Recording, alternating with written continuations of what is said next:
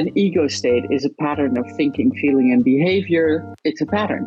Yeah. A transaction is a pattern of stimulus and response. It's a pattern. A game is a non-problem solving pattern of behavior. A script is a story with a beginning, middle, and an end. It's a pattern. Yeah. Out of all the theories I know, TA can help you identify patterns and can help you identify bullseye transaction to interrupt patterns. And that's my work.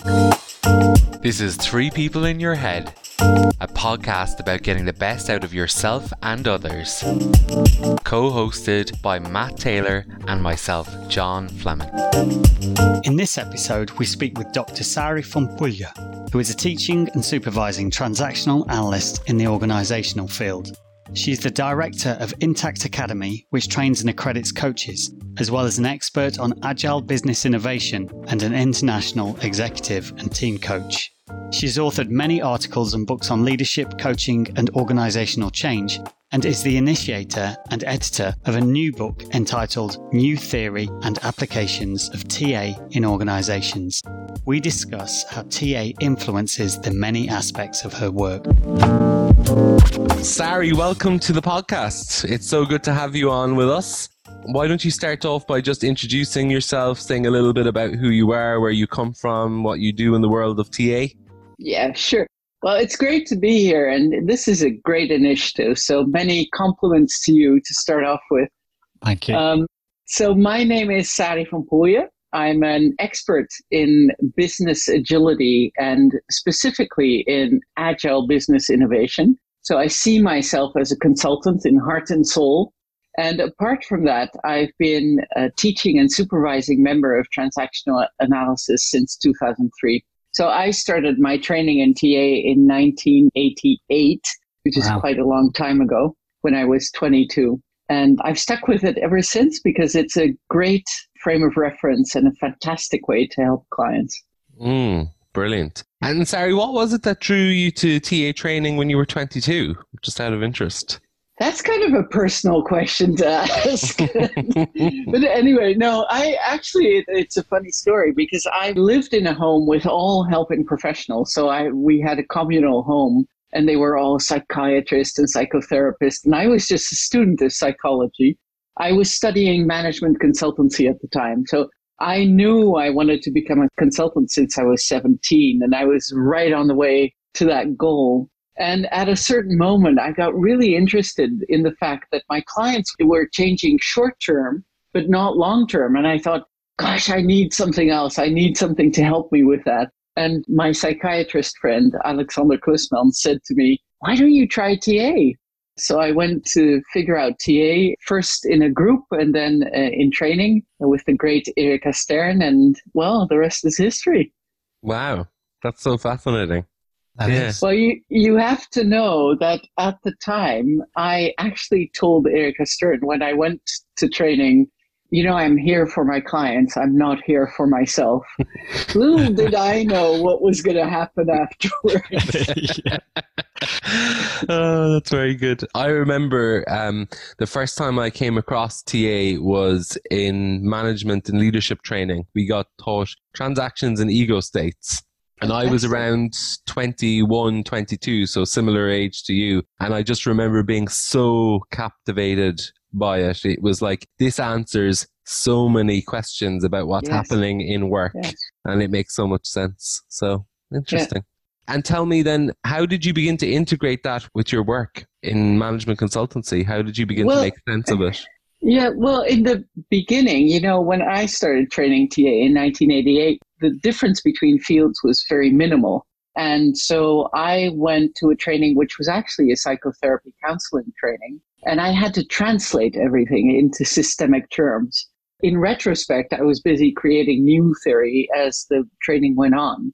And it was only later that I discovered First Byrne's book on structure and dynamics. Okay. And in actual fact, within TA, we have two different streams. We have a whole barrage of concepts which are individual level, which is things like contracts, ego states, transactions, game, script. And there's a whole separate frame of concepts which we use in systemic TA or organizational TA, which are things like structure, boundaries, dynamics, imago, transference in culture. So it really is two different languages to understand two different things. You know, there's individual concepts to interrupt individual patterns. I'm sure we'll get to that. And then there are systemic concepts, which are really to help an organization change structure, relationships, and culture. And the difference between them is quite big, and it pays to be a student of both in TA. Yeah, absolutely. I can understand that. And what do you feel like you end up actually using in your work overtly and covertly? Is there a difference in how you use them in that aspect? Well, my work consists of three things. So I have one stream of work is really my executive coaching. So I do a lot of individual coaching, mostly online, by the way, because I have clients all around the world. And I supervise a lot individually. And then I have schools for TA coaches and consultants. Really, it's a coaching and consultancy school using TA. And I do my consultancy on agile business innovation. Now, depending on where I am, I use different concepts. So for the individual TA, obviously, I want to help people develop personally and professionally. And so I use what people call classic TA, so the individual concepts. But anytime I do my team coaching or organizational development, I use systemic concepts. Yeah. An organization does not have ego states. An organization does not have a script. An organization has a structure, it has dynamics, and it has a culture. An organization is not a collection of individuals. An organization is a collection of teams. And so if you want to work in an organization, you need concepts which will help you interrupt patterns in systems. Very good. As you can hear, I'm not someone who believes that all fields are the same. I really am someone who thinks individual psychotherapy, education, counseling, and organizational field requires different competencies and different use of concepts. Yeah, I can see that. And do you think that there is a similarity between counseling and education and organization that isn't there with psychotherapy? Because some people feel like psychotherapy is the one that's different because it's very focused on pathology, and that the other three are more focused on using the adult. It's hard. Look, in my work as a coach or a consultant, I work through the adult with an awareness of parent and child. The myth is that you don't work with emotions. That's really a myth. It's not true. I mean, people who work in organizations are just like human beings. So they also have feelings, and we have to work with them. And I do work with historical events, but then in an awareness of the present. Psychotherapy is not more different to me than counseling or educational. I see all of them as professional fields, and you need professional accreditation plus your TA to be able to work in these fields. Okay. Can I ask, just to probe that thing that you said about history, working with things from history, how does that work on an organizational level? Well, look, I didn't only do TA. I'm also licensed in family constellations. I retrained as a couples therapist. Really? I did NLP. I did supervision. I have a master's in supervision, a master's in team coaching. So I use really whatever a client needs to realize their goals. Yeah. Sometimes, you know, when you can't solve it at a behavioral or structural level, and you can't solve it at the relational dynamic level, then you have to help people change their story. And to help people change their story from something that's limiting them in an organization to something that's empowering them, you need to bridge that. You know, you're in this situation now. How come you can't solve it? Because I usually work with people who are quite successful. Yeah. So by the time they need me, they're stuck. Yeah. Because my starting point is you only need me to extract the splinter, like Burns said, and the rest you can self-generate. So sometimes you have to ask people, if you're stuck, right, is there something that's keeping you stuck? And they can talk about whatever, you know, blah, blah, blah. But they also talk about, well, actually, this is just like family I grew up in. Yeah. You know, and then whatever happened there It's not, you see, I think there is a big difference, John. If I were a psychotherapist, I would probably ask, be there, be then. That's not something I ask as a coach or a consultant. I say, be aware of that. What do you need to create something new in the here and now? And it is a different kind of question. Mm. Yeah. Interesting. I think one of the things that happens for me and Matt every time we have these discussions, you see, is we're also learning. So sometimes it's like, oh, I haven't heard that perspective before. And it takes sometimes it takes a little bit of time for me to catch up in my head. And I'm like, oh, okay, that's a different viewpoint, and one that I kind of get attached to then about, like, oh, maybe I'm going to change my perspective, or what book should I read next? Maybe I'll change my field. Yeah. Like, that happens all of the time. Oh, yeah. Yeah. Depending on who we're interviewing, I want to do that field. So I noticed you mentioned at the start that you were an agility specialist. Yeah. And I'm wondering how you blend your agile approach with TA, or how they interact with each other. I find that quite fascinating about how they might interact with each other, because obviously they're two very different perspectives on business. Yeah.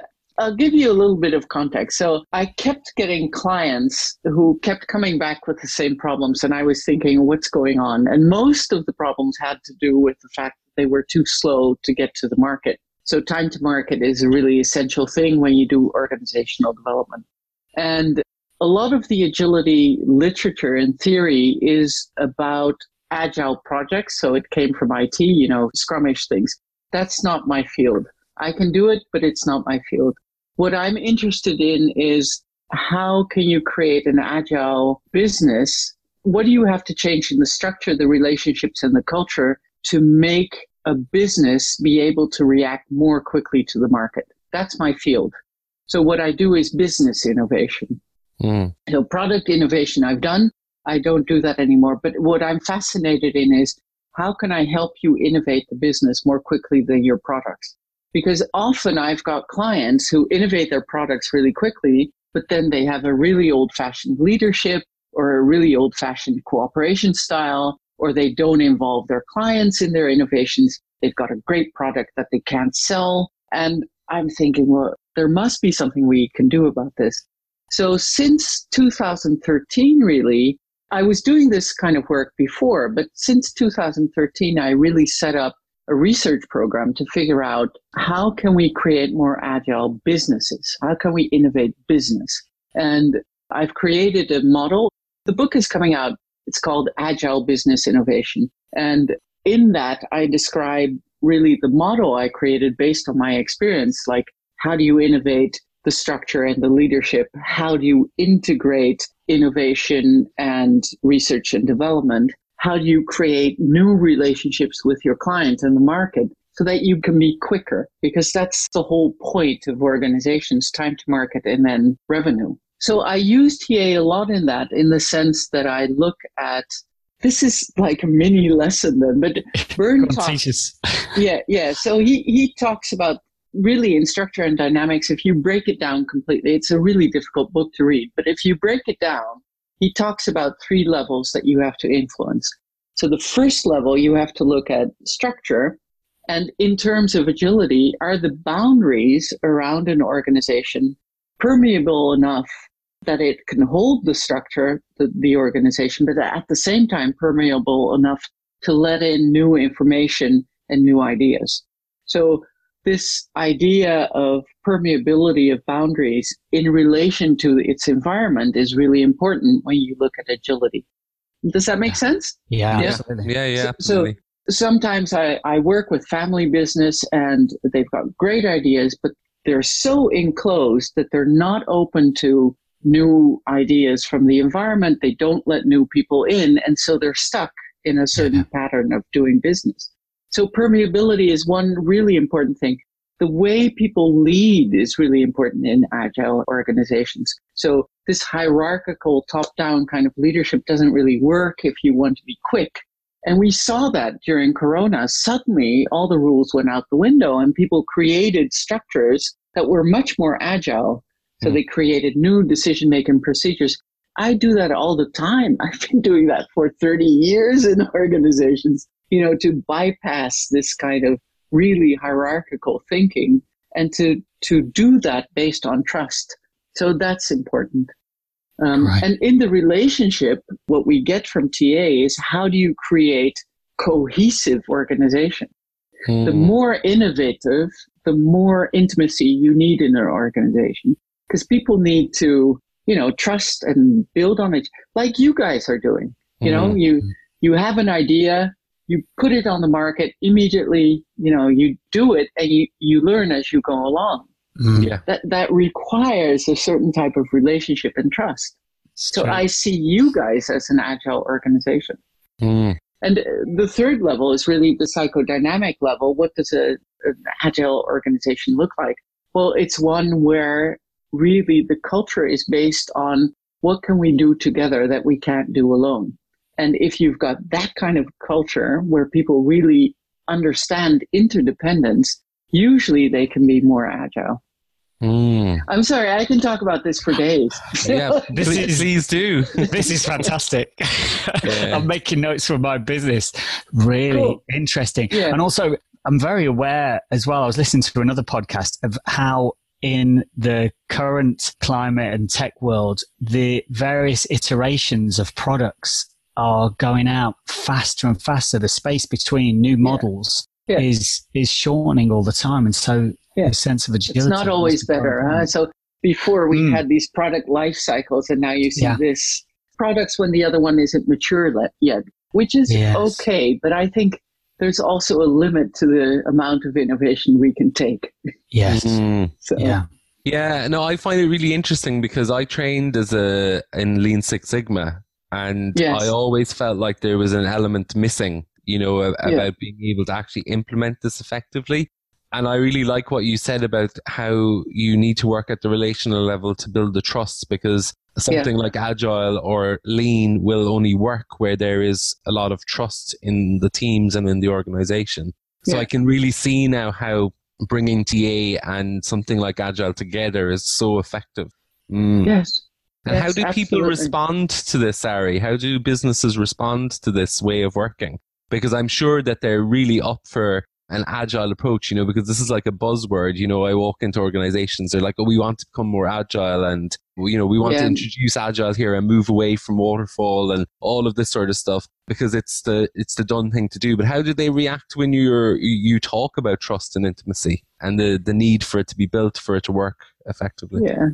Well, first off, I think usually I have to deal with the misconceptions about agile. So I've had businesses who say Agile is just a project method, which I think if you want to do that, that's fine, but it doesn't really change your time to market in the end. So I think Scrum is really good for projects, but you need something much more encompassing to be able to make an Agile business.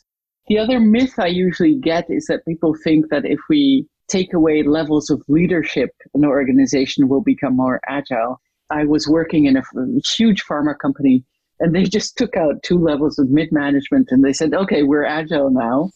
And what they were was completely disorganized. So that was really interesting. So the way they react is usually, on the one hand, positive, because they understand that there's a system. Based on all this experience, I created a model of 4 dimensions, 8 factors. And if we follow that roadmap, you will have an agile organization within 18 months. That's pretty much my promise. And it's worked. I've been doing it for a long time. It works. But there's also a bit of reticence, I guess, when people realize it's both a structural and a relational change. But I think most organizational development is structural and relational and cultural. And one of the reasons most OD projects fail is that people don't do the change at all these levels at the same time. But it's the same at individual level. I try to make my programs impactful. And that for me, learning means sustainable behavioral change. I mean, I'm always really happy if people feel better and if they know a bit more, but it's really about sustainable behavioral change. So if people behave differently as professionals and as people in their profession, then that's the outcome of my training programs I want. And there a TA really helps as well, I think. Yeah. I'm just thinking about how many times I've been involved in projects where they've been ignoring the relational level. And it's a shame because people become resistant to some of the structural change and it doesn't bed in. So I can see how that's really effective. And going on from there then, I suppose, do you actually introduce TA to the organizations? Is it something that's an overt part of your consultancy and training, or is it just something that you're using in the way you work? No, I introduce it explicitly. Mm-hmm. So much like, Eric Berne also taught his clients TA because then you have a shared language. And I really support his Bernian way of working is to strengthen the adult functioning. And to strengthen adult functioning, you need to give your clients the information so that they can become autonomous. So a lot of what I do in larger projects is to, well, I guess you could say I build a structure and processes because we say in Dutch, I don't know if you say that in English, any river without banks becomes a puddle. That's really, so if you do a change, you really have to structure it and make sure that the river can flow, as it were. So the change is structured and has a direction. But I guess at the relational level, what I really try to do in any change is to create communities of cooperation. Because usually when you work in innovation like I do, the innovation is always at the edge. So it's at the edge of disciplines or at the edge between departments. And, sometimes you have innovation when people go really deep in their discipline, but usually it's in this friction between disciplines or departments. And so you have to create a cross-functional cooperation structure. And the other thing I do a lot is I teach. Yeah. So I just teach people. I teach people contracts. I teach people cooperation. I teach people how to communicate effectively. So transactions in TA terms. So sounds very. I use it explicitly. I was going to say, and it sounds very comprehensive. Yeah, but we're only talking about my consultancy practice, but I'm always a little bit in love with my clients because I don't think you can work with clients if there's not something to love, Yeah. And I usually have a long relationship with people over time, even if my interventions are usually only 6 to 9 months. So, yeah. Yeah. And do you find when you begin working with new clients that they already have an awareness of TA and that they've sought you out because they know that you use TA, or is it something that they haven't heard of before? Because Matt and I are really interested in this whole thing about whether TA is well known or not, and maybe some of the reasons why it's not, because that seems to be the general consensus. Yeah, but no, my organizational clients, if they know anything about TA, it's usually negative. So It's outdated and outmoded. Wow.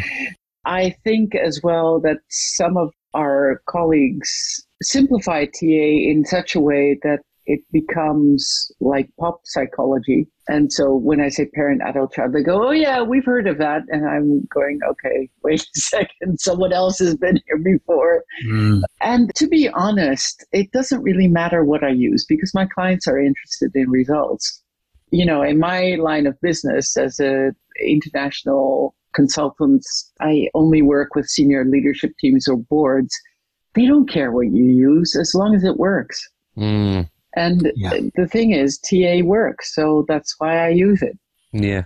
And tell us more then about your executive coaching, because that's kind of similar and probably involved in some of the consultancy and agility work that you do. But I'd imagine you probably work in organizations where you're only coaching as well. No, actually, that never happened. Okay. It's really interesting. So I offer coaching as part of the consultancy. That's true. But most of my executive or team coaching clients are separate. So they come to me because they've heard of me. So I never market my coaching. And I'm kind of the secret weapon of some of the senior leaders. So what happens is that it doesn't really help to market at that level. Senior leaders don't look at LinkedIn and go, oh, that would be a good coach for me. They ask their colleagues. Yeah. And their colleagues, they're at dinners together or at, I don't know, bars together. And they go, I have a coach. Who is it? Blah, blah, blah. And then they call me. So that's the way people reach me. And I think what really helps is I was a director in several multinationals myself for 23 years. So next to my business as a consultant and a TA, teacher and supervisor, I was a managing director of HR or of organizational development in Shell, in EMI Music, in KLM. So I think this combination of just knowing how it works really helps. Yeah, absolutely. Yeah. I used to work in organizations where they used to become annoyed at consultancy houses because they felt like they were academics and they never actually did the job. So I think that is really important point, actually, Sari, that you carry this weight when you've actually done it. You've been on the ground and you needed to work in the organization. Yes. Yeah, and that's really taught me a lot. I've been working in businesses, I think, I've wanted to be a consultant since I was 17, and I went to study organizational psychology when I was just 18, I think. And Can I ask, what was it when you were 17? I've never heard anybody say, I knew so clearly that I wanted to be a business consultant at 17. What was it that appealed? I think it's a combination of stuff. So there's a professional and a personal story to that. So I guess the professional story is I'm fascinated by systems and how systems affect individuals.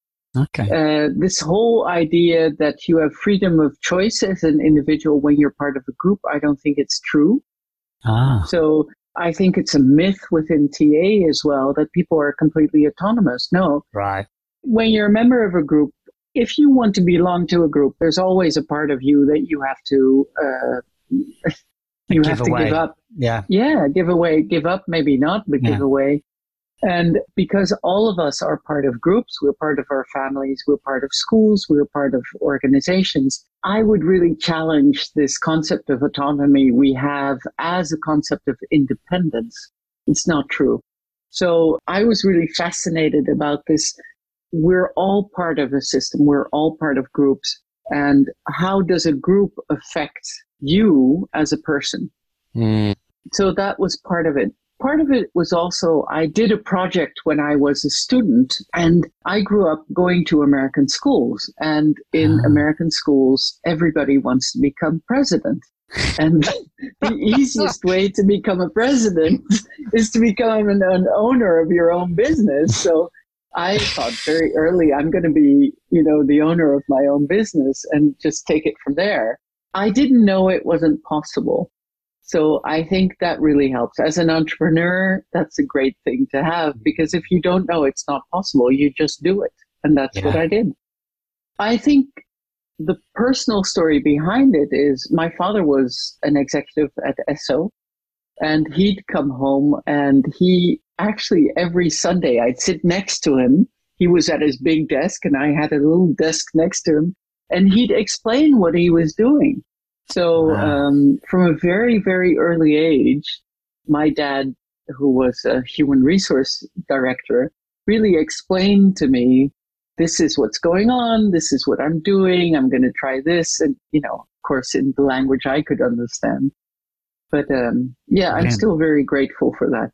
So, what a lovely experience. Yes. Fantastic. Yes.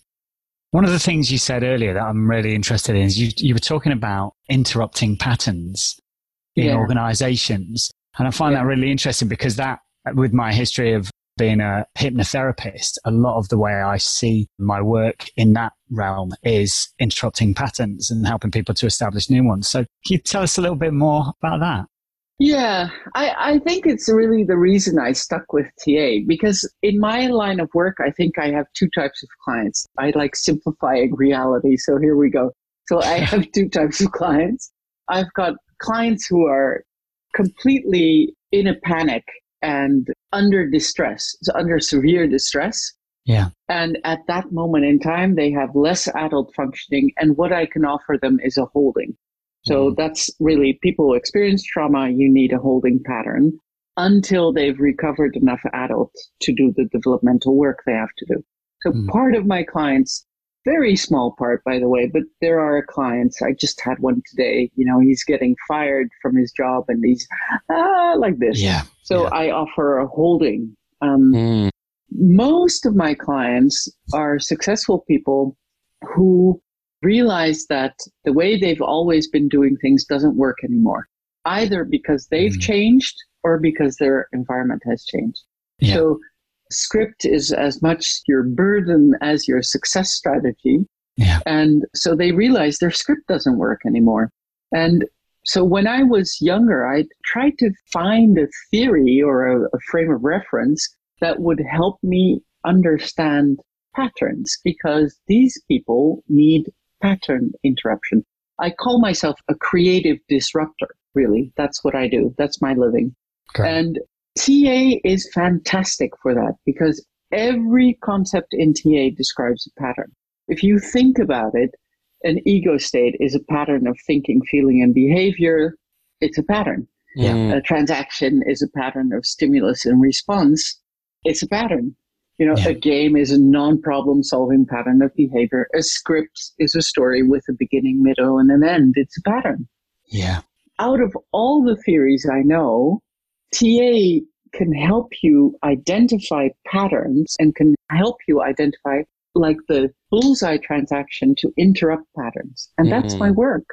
I do that with individuals, but I also do it with groups and organizations. And TA is fantastic for that. Yeah. That's really good. Yeah. You're like a bullseye specialist. Yeah. I love that. Yeah. Well, I have to tell you, I try to be. I've been doing this for 35 years and I'm still learning. In 2003, I did my TSTA exam in Oaxaca in Mexico. And I was lucky enough, I sat at the breakfast table and Muriel James came. Wow. And she sat next to me and we started talking and she said, in a few minutes, a client of mine is coming. And I said, oh, do you want me to leave? She said, no, stay. And I was so privileged because I got to see her work. And Muriel James, I swear, she said 4 words in an hour. And I was going like this. And the client came in and went, ah! And then she went, and then the client went, and she said, and the client went, ah! And then she said, okay. And the client left completely happy. And I was going, an hour, 4 words. What? Wow. I want to learn how to do this. So, yes, I'm a bullseye kind of. I go for the 20 minutes, like burned it. But the 4-word thing in an hour, I'm still learning it. That's where I want to be. When I grow up. Yeah. It's wonderful to watch experts like that, isn't it? They're like, it's like art. Yeah. It's like artists, the masters. Yes. They make it look so easy. Yeah. Yes. For the experience. Yeah, that's great. Great story. But we can teach, of course. TA isn't the Bible. TA is a method. It's not even a professional training. I mean, your professional training as a coach, as a consultant, as a psychotherapist, that's your professional training. TA is an added bonus. And the reason we use it is because you can do these bullseye transactions. You can do the 20-minute things. Because if you can recognize patterns, you can find ways to disrupt them in a very clear, easy language that everybody understands. If I explain games in an organization, everyone goes, oh yeah, I know that, because it's so simple and so you can work at the behavioral level, at the relational, you can work in depth, and TA offers all of that. It's fantastic. I'm just thinking of the parallels between being an agility specialist and wanting to aim for bullseye transactions. And it's, the two things, their common value is efficiency, it's about working efficiently. Quick. Yes. Yeah. Quick and to the point. Some of my psychotherapy TA colleagues come into my team coaching training, and of course, within the framework of an organization, you've got 3 to 6 months to get your result, basically. And sometimes I've got my psychotherapy colleagues who are going, yeah, but we just start contracting after 3 months. And I'm going, if I had the luxury to do that, I would be out of a job in the organizational field, you know. But when do you make a contract? Like after an hour? It really is such a different perspective and a way of working, you know. And I really notice it when my colleagues come into my training programs. Fascinating. I wonder if there's something to learn there in the world of therapy in regards to agility. And, well, you know, there are forms of therapy, aren't there, that are really quick, the redecision type therapy. Solution focused. Yeah, I learned redecision from Mary Goulding. I used to go to Jamaica to be trained by her. That was a different kind of training program. We'd work in the morning and then go to the beach in the afternoon. Nice. And then have a little roundup in the evening before the lobster on the beach thing. So, wow. But she really was someone who could do that really quick work because, and as you say, it's a science and an art. You need both the science to recognize the pattern and the art to have the intuition to know where to intervene. Yes, there is some people in TA can really do that really well. Yeah. And I know you mentioned team coaching earlier on. So I was wondering, because we've talked about executive coaching, which is one-to-one, and we've talked about your consultancy, but team coaching is a little bit different again, because I assume you're coaching in a group setting. Yeah. And this is something that you specialize in, or is it an interest of yours? Well, in my institute, Intact Academy, we train people from beginners. So they do basic TA, then they do coaching, and then they do team coaching, leadership and change, supervision, and entrepreneurship. That's kind of the line. Some people stay 1 year, some people stay 7 years. You know, it's kind of like that. After I gave the basic coaching training, I realized that my interest, because of my kind of background, is in team coaching. I find teams fascinating. So the difference for me is that in team coaching, the team is the client. The team as a unit is the client. So the individuals are less important than the team. But a lot of transactional analysts do group coaching. And in group coaching, you have an individual client who happens to be in a group. And there, the individual is more important than the group. Team coaching is really very different. It really is a systemic way of intervening. So I give training programs in that. So I teach people how to look at the patterns in groups, so structure, relationship, psychodynamics, and I help them figure out at what level you have to intervene. I find a lot of team coaching colleagues and TA colleagues especially are really focused on relational stuff, because any client will come with a complaint in a team, and the complaint is usually relational, like Peter can't work with Mary, or I'm the leader of this team and they don't do what I say. This is paraphrasing clients here. The interesting thing I found over time, and what I try to teach people, is that most of the relational problems are actually structural problems. So 9 times out of 10, Peter has a problem with Mary because the boundaries aren't clear and the roles are overlapping. Okay. And so if you solve that, 90% of the problem is solved, and then 10, maybe 8% is relational, and maybe 2% is script related. So I really try to teach people to work, you know, for me, you look at the structural level first, then what's left you treat at the relational or dynamic level, and what's left after that is an existential psychodynamic problem. Many colleagues coming from psychotherapy going into teams love that stirring up of the psychodynamic level. And I'm thinking, if you do that without having a clear structure, all the energy you put in will go out again immediately, and you'll probably make the problem worse. So, yeah, I'm really I'm academically schooled. I study. I've been reading 4 books a week for 35 years. I study a lot, but I'm very pragmatic. I want to know how it works and where can I do the smallest thing so I have the biggest change. That's my passion. Yeah. Yeah. Interesting. Because I'm thinking about how you said that the team is the client, not the individuals in it. And in my psychotherapy training, I remember a tutor saying that the couple was the client and not the two people in it. And I'm thinking about couples therapy. How, there is some similarities there, because some people who do couples therapy don't see the couple as the client. They see the two individuals separately, and it is a different approach. Yes. Yeah. For me, you have two people and then the couple. I do the same because I was trained by John Gottman in couples therapy. So for me, a couple is a system. Yes. And like a family is a system. Yeah. And so we need systemic concepts and approaches to deal with that, and not individuals ones. Yeah. Great. And you mentioned that you trained in family constellations. Is that something that you use in organizations? Yes, I do. Because I think and I work through the adult with an awareness of parent and child, you need to have something at the nonverbal level to work with script. And there's two ways I work with script in organizations. One is constellations.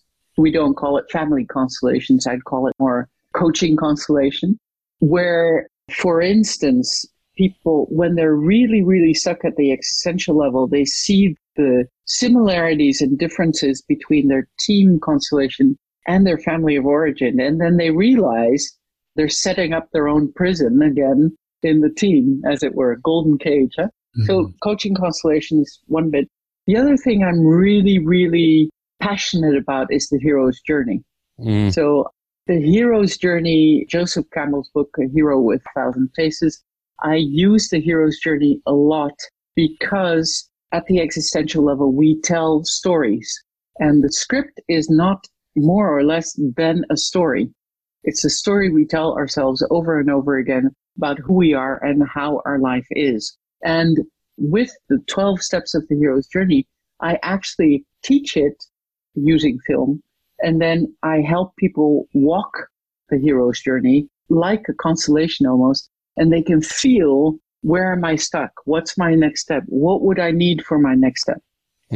I use that a lot in leadership development, and also with people who don't necessarily want TA, but who want to understand how stories work.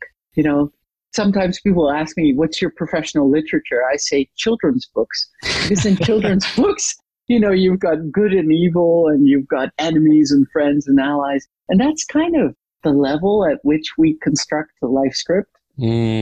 So, yeah. Wow. I love that. Very simple. I love stories. Yeah.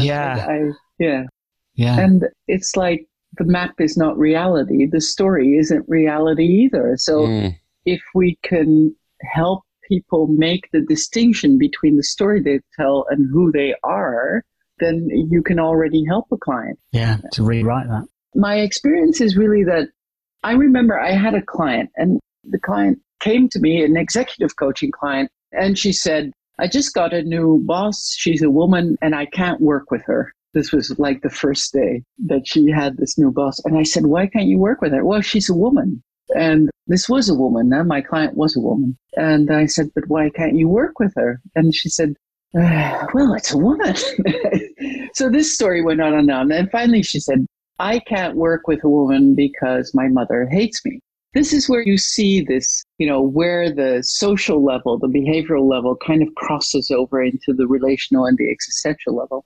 Yeah. And I said, why do you think your mother hates you? And she said, well, it's really simple. I got married at 35 and my mother didn't come to my wedding. So I know my mother hates me. And I went, well, is there an earlier moment at which you saw this? And she said, yeah, well, I was 24. I graduated from university. And my mother didn't come. So I know she hates me.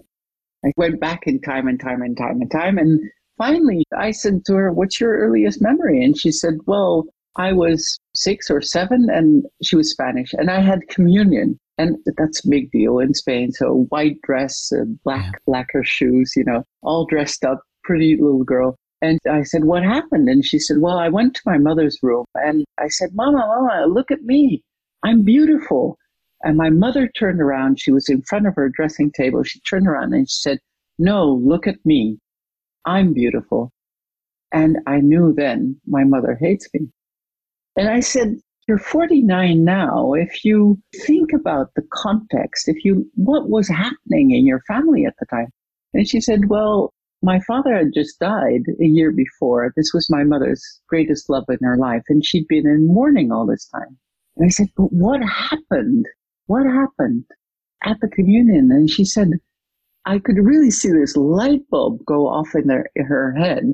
She said, "Before the communion, we went to practice in the church, and there was another little girl, and the other little girl had a father, and his wife had just died, and my mother and that father met." I could really hear her say that. And my mother, I could see she really liked him. And I said, "So what do you think your mother meant when she turned around?" And she said, "Gosh, when I look back now, I realized my mother was really nervous to meet this man again in church because he was going to be there too.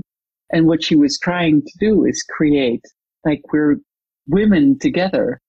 And she was really nervous. And I said, "So how do you feel now about, your mother?" And she was crying. And she said, "Oh, I have so much more compassion for her." And I said, "So what does that mean for your position at work now?" And she said, "I'm going to ask my new boss who she is and where she comes from." And I feel so privileged to be able to do this work. I get so touched by the clients I get to work with and the businesses I get to help with this. I really feel blessed. What a great story. Yeah. I'll never forget it. Yeah. It's such a lesson in how people can present themselves at the behavioral level and then adapt their relationships to that. And then really what's going on is their story. So if we can help people change their stories, reality changes for them. And that's wonderful. That was a great example of an interruption. Wonderful. And that is probably the power of TA, really, isn't it? Because I'm thinking about how she could have met a different coach or a different consultant or a HR person or a mentor who wouldn't be able to see the pattern and would work at a very behavioral level and might say, "Well, why don't you try and get along with her?" This really kind of here and now behavioral stuff. And it wouldn't have had the same impact because there was a real shift. I could feel it even when you were retelling the story. I could feel the shift again. Yes. Yeah.